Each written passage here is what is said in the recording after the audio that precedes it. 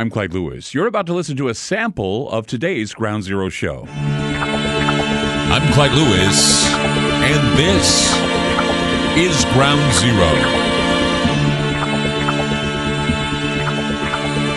The numbers to call tonight, 503-225-0860. That's 503-225-0860. Coming to you live, Monday through Friday, 7 p.m. to 10 p.m. Pacific time.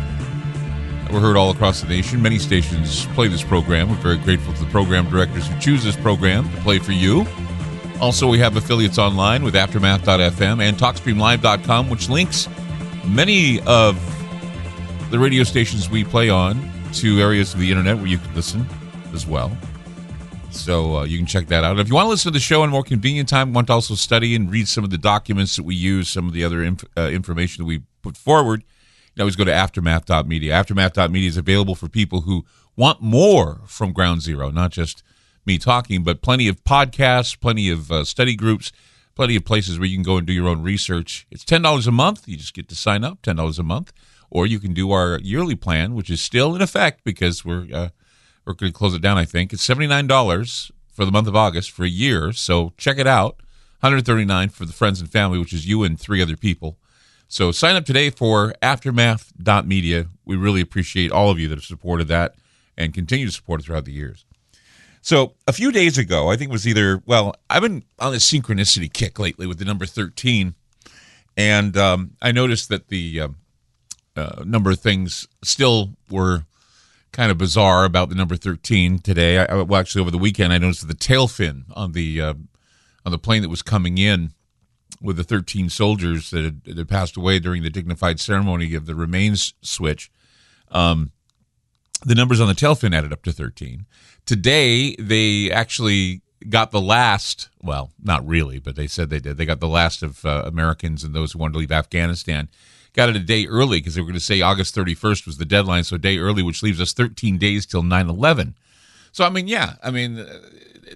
the synchronicities are there, they mean something to me.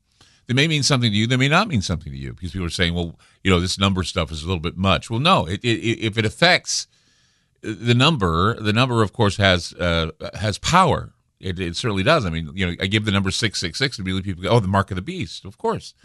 Number 7, lucky number 7, people always think. You go to the casino and you see 777. That means you're going to get a jackpot. And so I've been seeing a lot of synchronicity lately. And I try to explain how synchronicity works.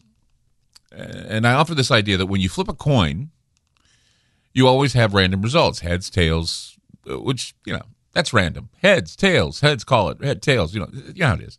But if you flip the coin over and over again, and you start seeing a pattern of the coin showing heads, flip after flip after flip after flip, then you're seeing synchronicity. You're seeing something that's, no, wait a minute, why am I keep getting heads? And, after about 3 or 4 times, the chances are low that you're going to have that experience. That's blatantly obvious. But patterns do occur at times. And when they do, I always urge people to pay attention because something is always afoot when that happens. And as I've said many times, when you are in the business of pointing out inconsistencies and you see patterns, timing is everything.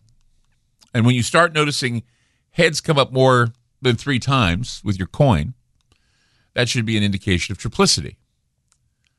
Now, it may be hard to swallow, but the world is full of surprises. It's full of synchronicities. It's a fractal, I guess. And it continues to surprise me. It surprises a lot of people.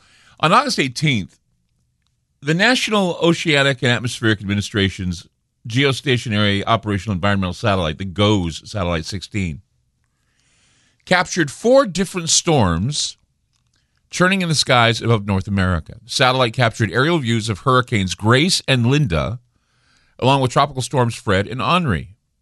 The satellite image also showed these swirling billows of smoke streaming across the western United States from all the major wildfires we're seeing in California, parts of Oregon, and, all over.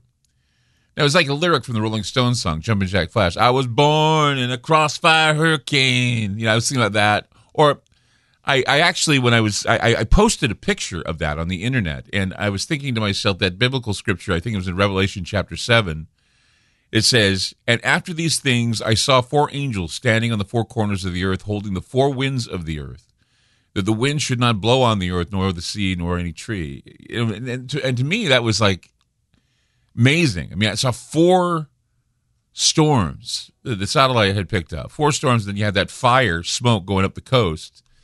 And it was just, it looked like something out of The Day After Tomorrow. Remember that movie? Day After Tomorrow. It looked like that. And it was meaningful to me. It was a meaningful coincidence to me, and it makes things interesting in my world. And when I start seeing synchronicities and I see these consistent, over and over again patterns, they're meaningful to me, and I want to share them with you. Because I was very curious about these storms. I was curious about where they would all go, what it would all mean. And so, I mean, officially, we are in hurricane season. And Henri eventually gained momentum and managed to flood the East Coast. We were talking about that a little bit last week, or the week before last. I'm just, time for me, like I say, it blurs sometimes. But now we're hearing about Ida. Ida is now a tropical storm.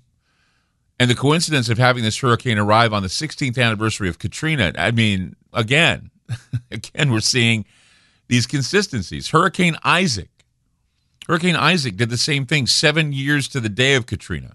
So you have Ida, who comes on the 16th anniversary.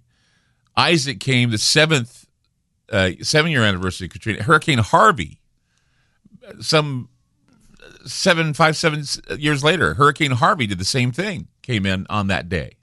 So here you have the 3 again, the triplicity. You have Katrina, you have Isaac, and you have Harvey. And they're all coming in around the same time, August 28th, August 29th, and they did so in a cycle. I mean, what are the odds of that? 3. I mean, yeah, okay. I mean, hurricanes are normal for this time of year. Don't get me wrong. I mean, I know. I mean, people say, "Oh, Clyde, come on." No, I know. I mean, August to November is hurricane season, right?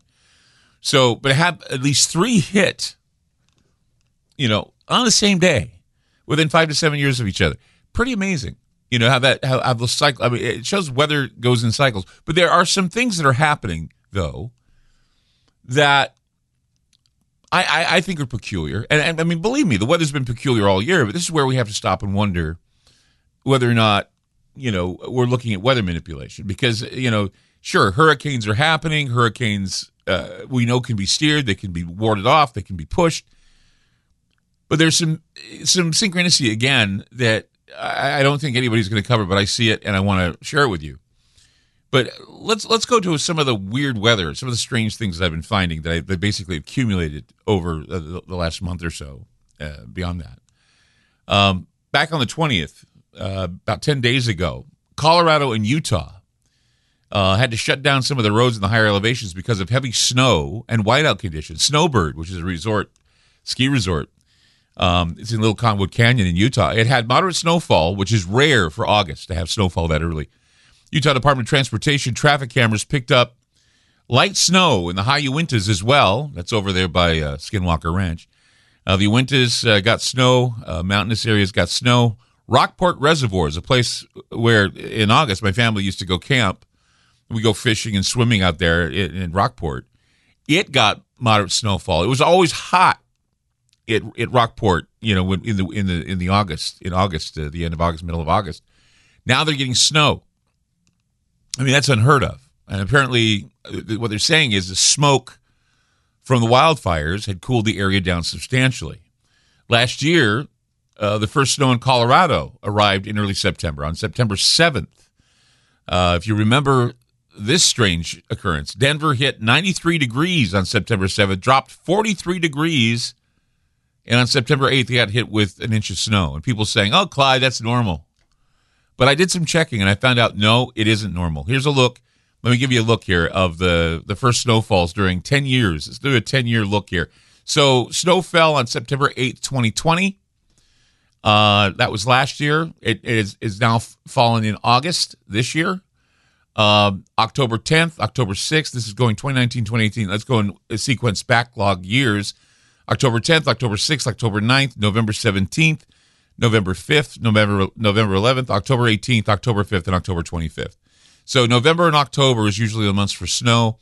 September last year was early for snow, and now August in the higher elevations of Colorado and Utah, they're getting whiteout conditions. I mean, and it's because the temperatures they're saying in these regions are getting cooler because of the wildfire smoke. Now the wildfires, the smoke from the wildfires cooling the atmosphere. Now, what that is it's a form of geoengineering, because when you see the fires, and the fires are either man-made or caused by lightning or whatever, the smoke changes the atmosphere, and so things cool down. I mean, this is simple science here.